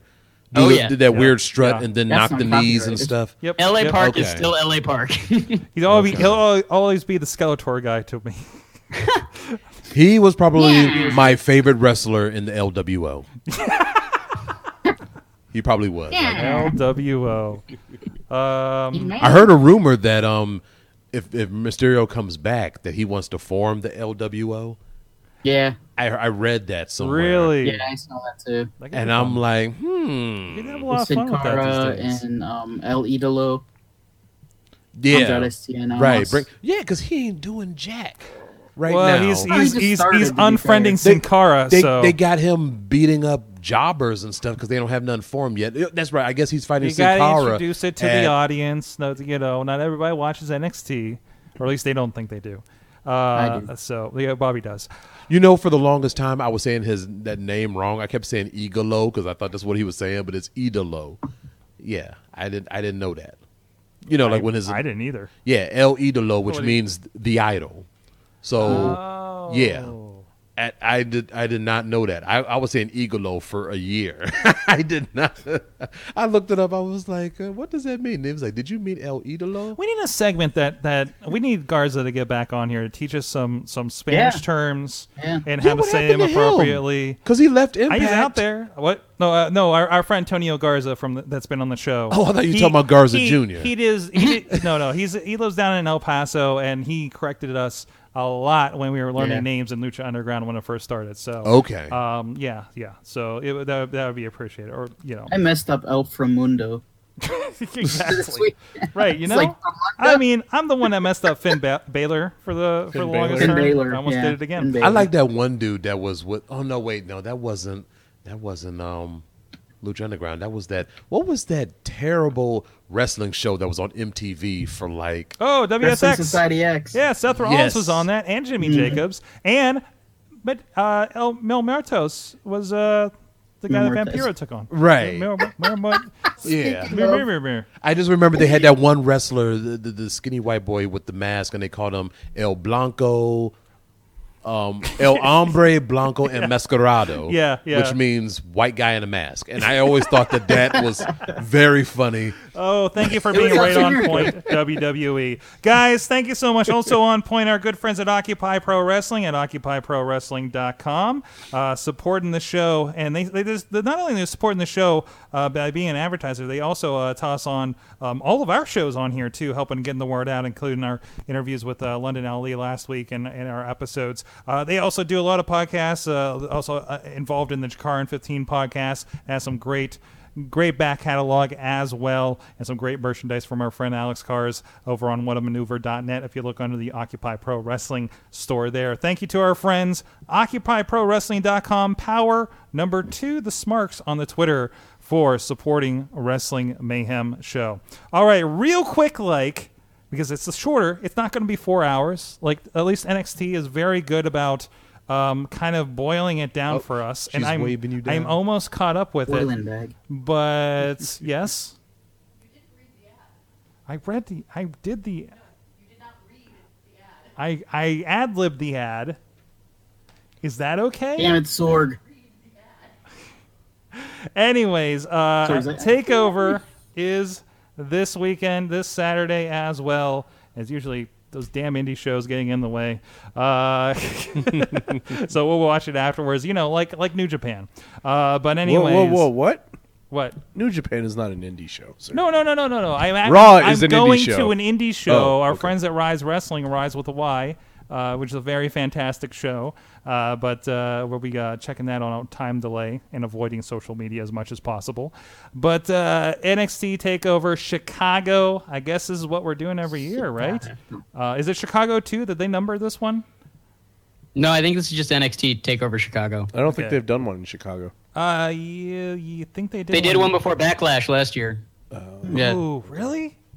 Yeah, that was why Backlash last year with Jinder Mahal and everything was so weird. Is because the night before you had, it was a barn burn. I can't even remember the card, but yeah, NXT Chicago. It was when Tommaso Ciampa turned on Johnny Gargano. Actually, was the last TakeOver Chicago.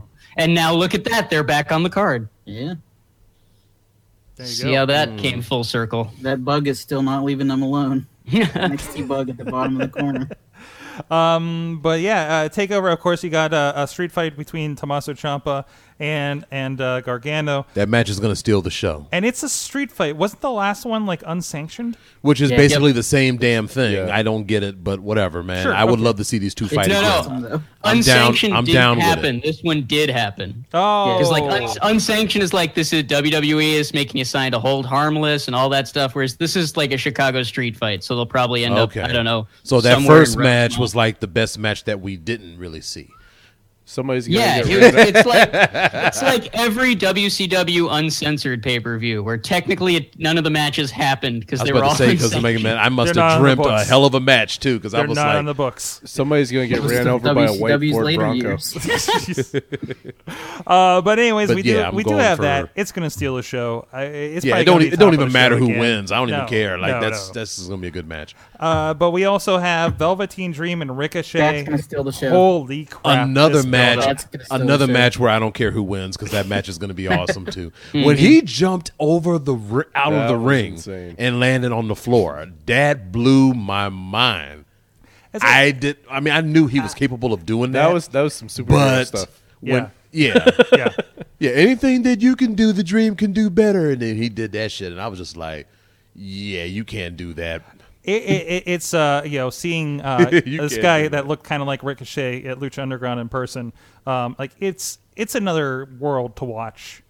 That it just looks impossible when you see those guys do that, and to see Ricochet and Dream go at it is just going to be incredible. That's a match where they're both winners regardless of the victor. I mean, they're both going to get a standing ovation when the match is over. It don't matter. They're both going to get over. Mm-hmm. So that match, the Gargano and Ciampa match, those are going to be the two biggest matches of the night, and I don't even know what the other matches are.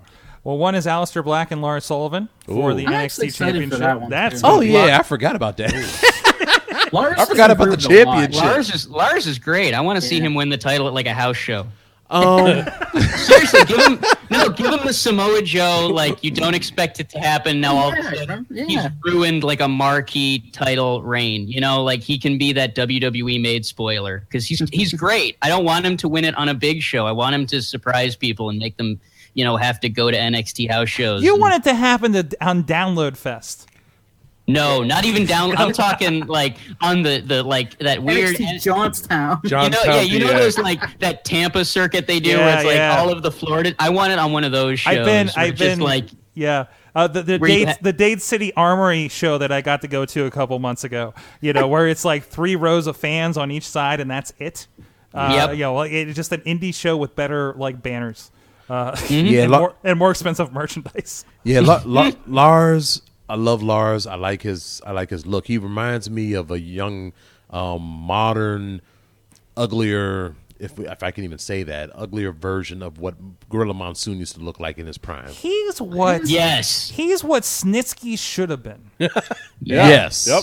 Yes to both. Yep. My favorite thing about Lars is his entrance. His entrance they is just awesome. Shoot it so much like a golden era comic book monster villain. And he's a kaiju. And they're silhouetting him off of his sweat, which is awesome. I like. What did you say? Did you say he's a kaiju? Yeah, he's the kaiju of NXT right now. He's their Godzilla. He's their. I love it. Exactly. I love it. I like him, but you know what? But he's not ready. He's not ready for the championship. No. But it is. No, not yet. No. But it's still going to be a good match, though. It's still going to be a good match. Tuesday on the house circuit, he'll be there.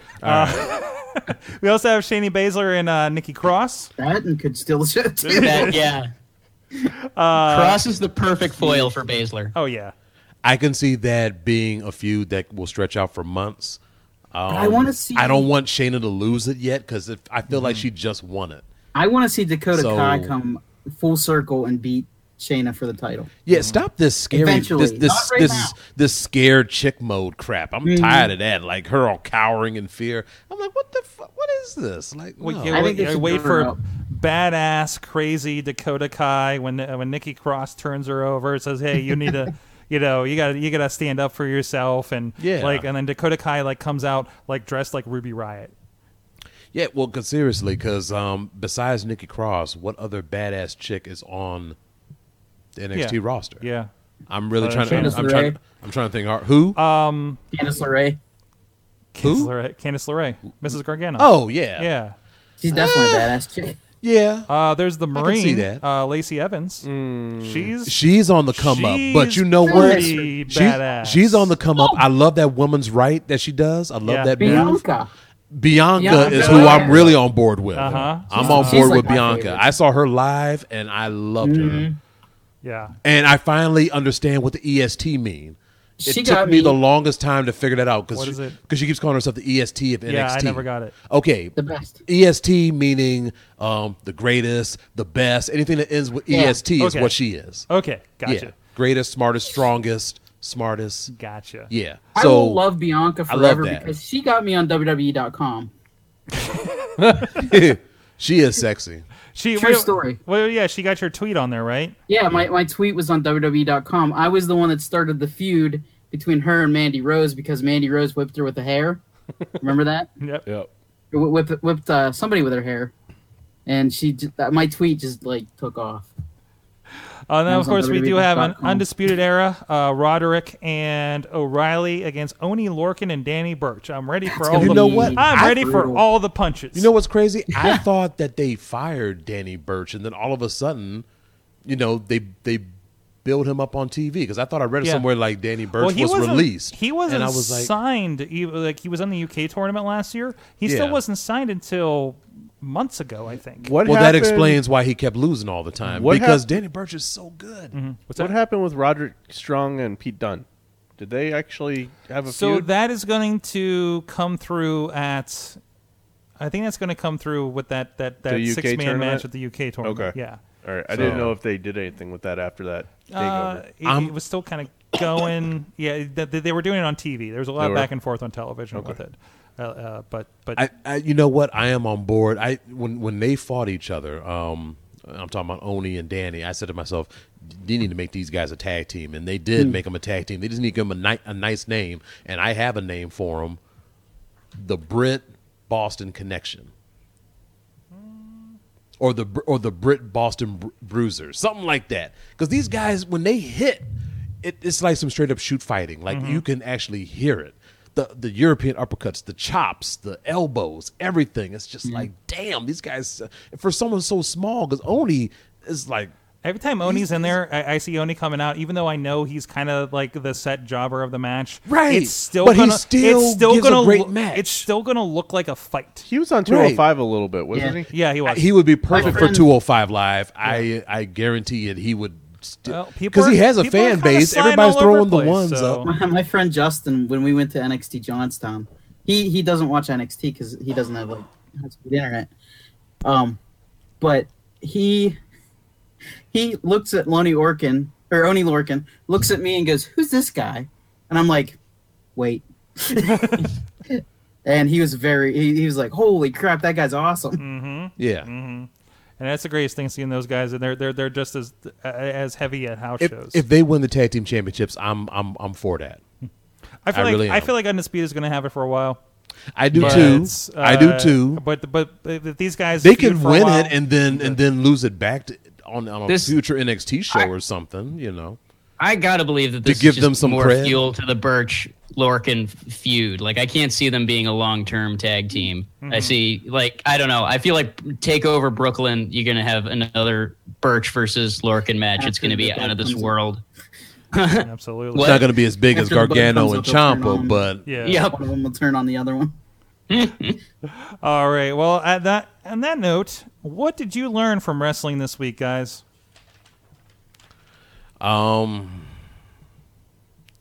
what did I learn from wrestling this week? I mean, the week just started. Are we counting last week too? Because it's Tuesday. So You're not on Tuesday every to week, so Tuesday. it's whatever relatively. Okay. Yes. All right. So what have I learned? I've learned that WWE should have like a snooze button to wake me up during, commercials and in between matches and stuff, because I swear I'm asleep by 9 o'clock. I always wanted to And do that. I wake up at 11 when the final match is starting to wrap up, and I'm Yeah. like, oh, I'm glad I slept through At one that. point, Like- I would set like 2 and 3 minute alarms, timers on my phone when I'm like, I'm going to catch a nap so I can try to stay up through this Raw. yes. Like, For- like I've For done a that sh- before. For a show as loud as Monday Night Raw, it should be keeping people awake. Yet somehow we still end up falling Hey. asleep to Michael Cole shouting it. I watched a child fall asleep at Super Indie up in the rafters this weekend. So Okay. Man. and that was that was like an insanely loud show with over 300 people just goes balls to the wall the entire night. I will say this, because a lot of people, I mean, a lot of you guys will agree with me that the commentating actually does help the matches go. Yeah. I liked it better when Booker T and Corey Yes. Graves was going at it. Yep. I'm not feeling the coach coming back No. because I'm going to we didn't defend say the coach. I mean, I We didn't love say the the coach. word of Don't the get me hour. wrong, but to see Booker and Corey got heat, you know what I'm saying, and they display it on Raw, and I was listening to it. I was loving it because Corey would like try to push Booker's buttons, and you hear Booker say, "All right, now," because Yeah, that's when you know shit's real. right, that shit is real. Like he'd been like, "Don't make me take off these headphones and whoop your ass," because look, he beat Batista's ass, so Yeah. you know that he can whoop Corey. Yeah. Come on now. I mean, fucking Book is legit from the streets, so Right. I wouldn't. Why anybody would think they could fuck with him? Right. He's He's from Houston, but he fights like he's from Harlem. things get pretty rough. Yeah, I Things know. definitely get pretty rough. I've had in my head watching New Japan. Let's say Super Indie, of course, was here. We filmed for IndieWrestling.us. And for the third year in a row, Jonathan Gresham, if you guys, you know him from Ring of Honor, of course, and he's having great stuff on there.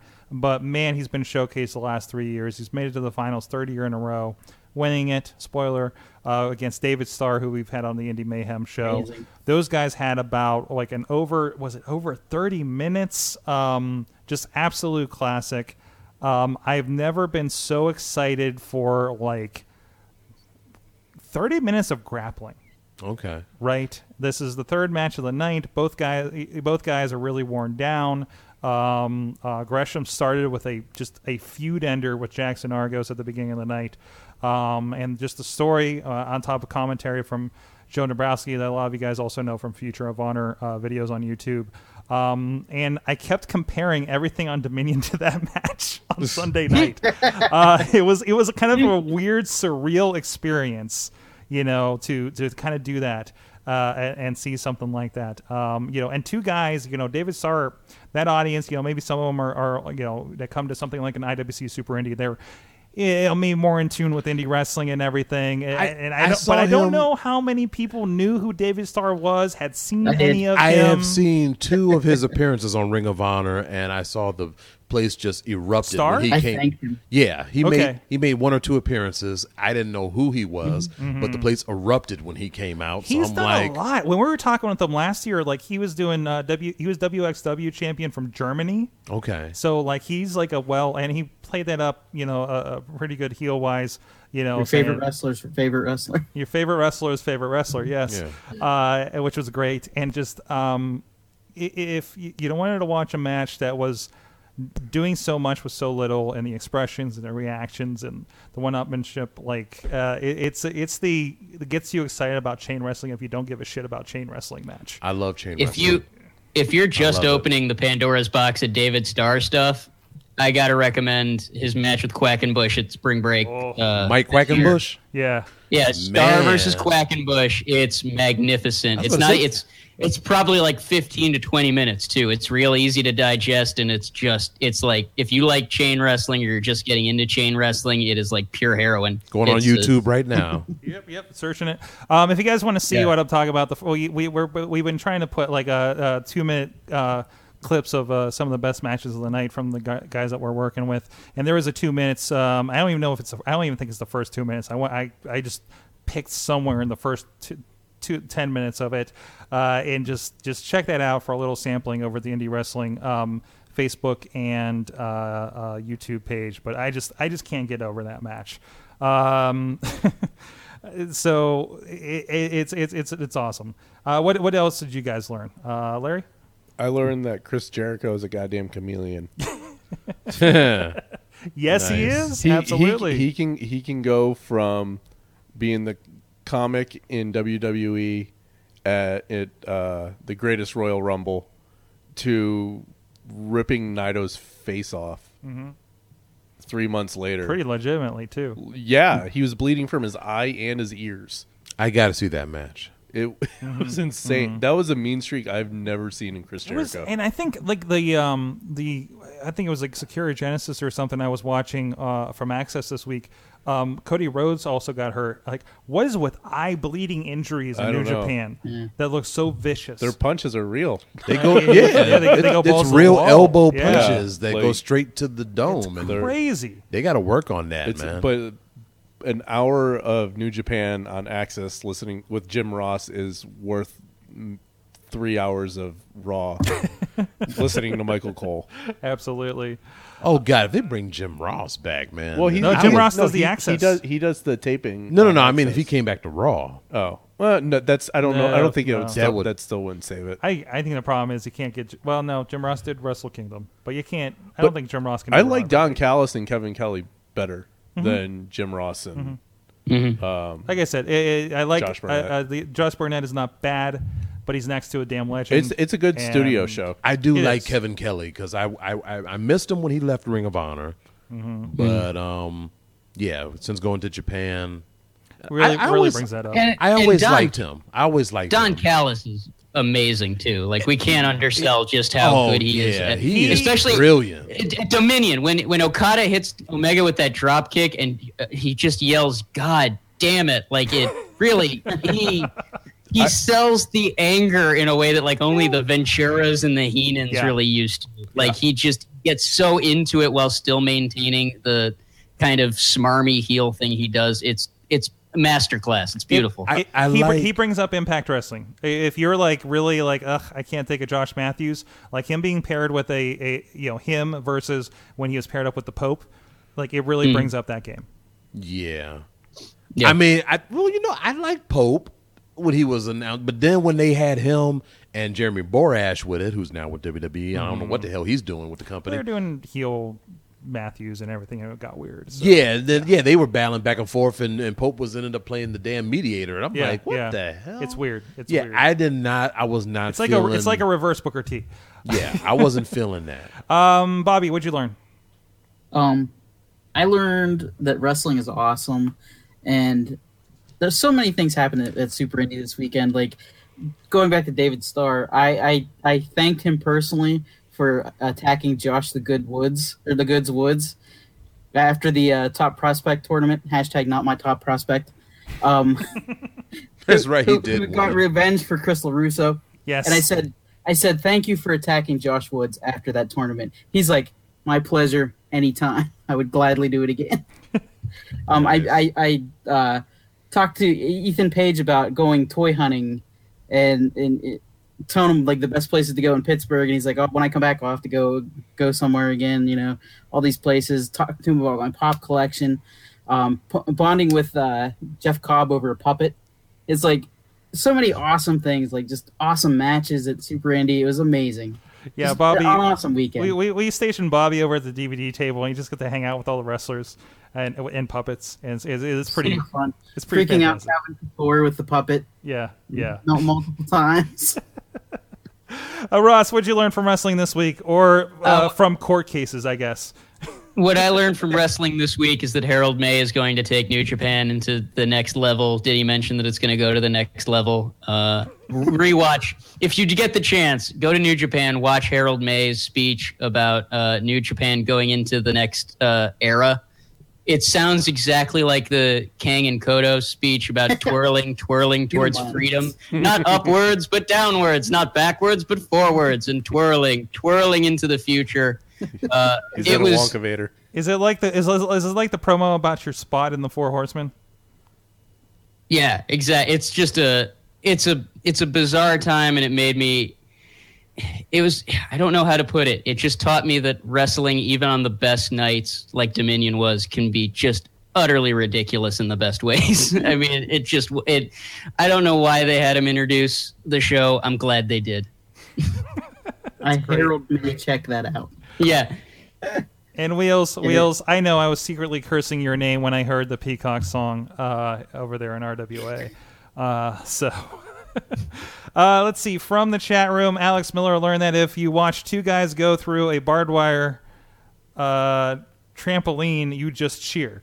What the fuck? Cool. Hey, did Tournament of Death just happen? Because I've been seeing G-Raver's gifs, and I've been really fearing for his life. Is that the one where he got like slammed on a table saw? Oh my God! What? I think that did happen. Yeah. And you know what? I just want to give a shout out because I just followed her on Instagram like a month ago. I am a fan of this Maria Manic. Oh, Marie Manic. Have you seen her in person yet? Yes, I have. I saw her. They did a little. It was a women's show out at, I can't remember where the place was, but it was out in McKeesport. Yeah. And apparently she fought because I didn't know anybody there. Yeah. Like I didn't know who Maria Manic was back then. The only ones I remembered there was Casey Spinelli and Mickey Knuckles.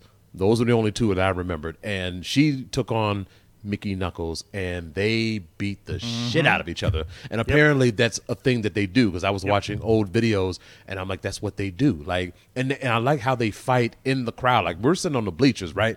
They get out the ring. They walk over to the bleachers. Everybody got the hell out the way. So I got up and moved, and they're sitting on the bleacher facing each other, slapping the shit out of each other.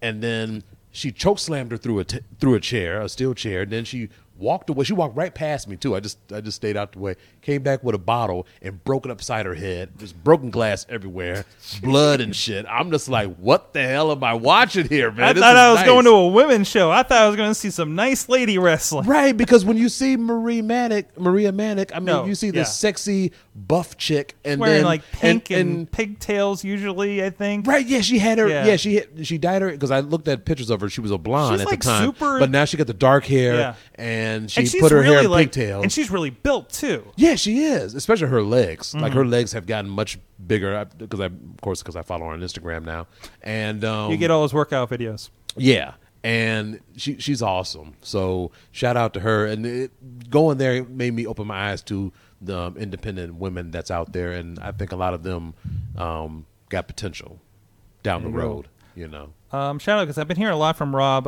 Rise Wrestling, Rise Ascent, that was filmed here in Pittsburgh. There's some friends of the show like Honey Badger, Delilah Doom was part of it, Kikyo. That's been going up on Rise. I think it's riseascent.com. Okay. I know Rob's been checking that out. You can get the trial or pay for the month and check out a few episodes. I think they did 6 episodes here. And of course, they're going to be filming more. And I hear it's really some really good quality women's wrestling.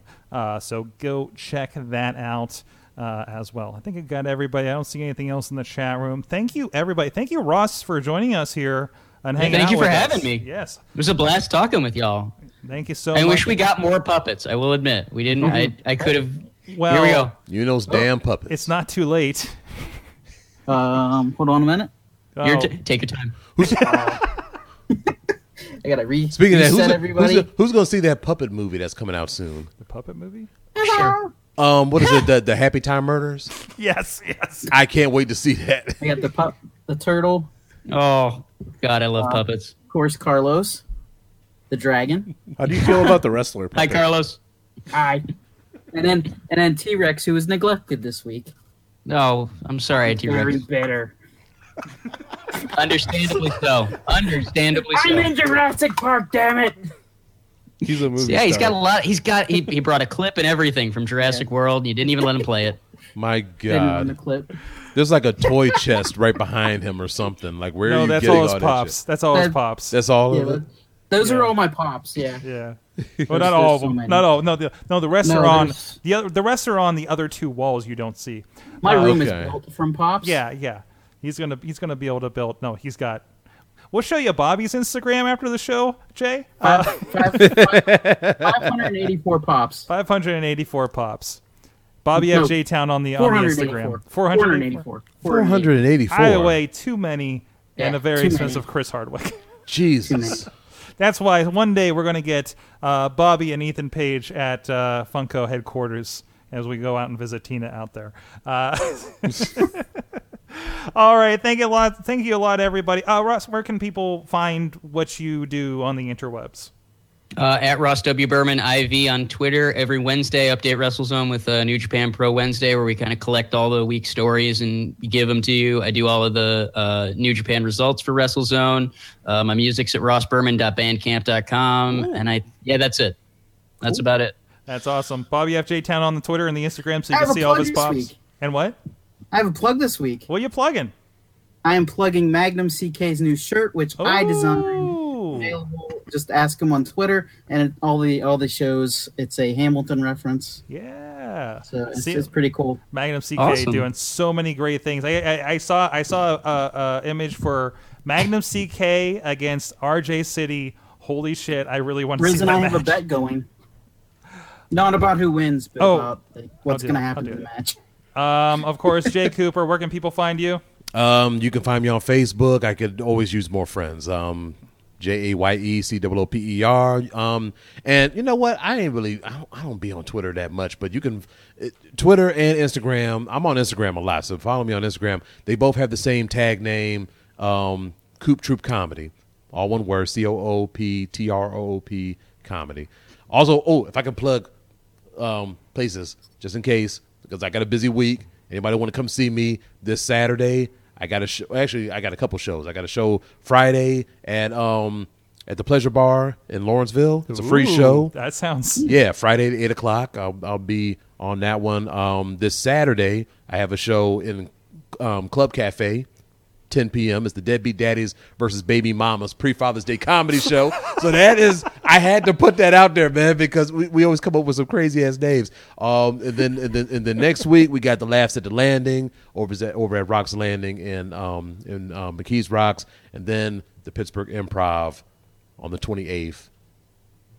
So 8 p.m. So come to There that you go. one And of also. course, your There's show a whole bunch of stuff. over on RiversEdgePGH.com. And I'm on Rivers Edge, PGH.com. You can see me every Friday with Brian Crawford and Howie D. Mack every Friday at 6 p.m. It's a lot of fun. A lot of fun to have being on the show with you guys over there on River Talk that one time. Yes. So, that was awesome, man. Larry is DarkForgeStudios.co. Yep.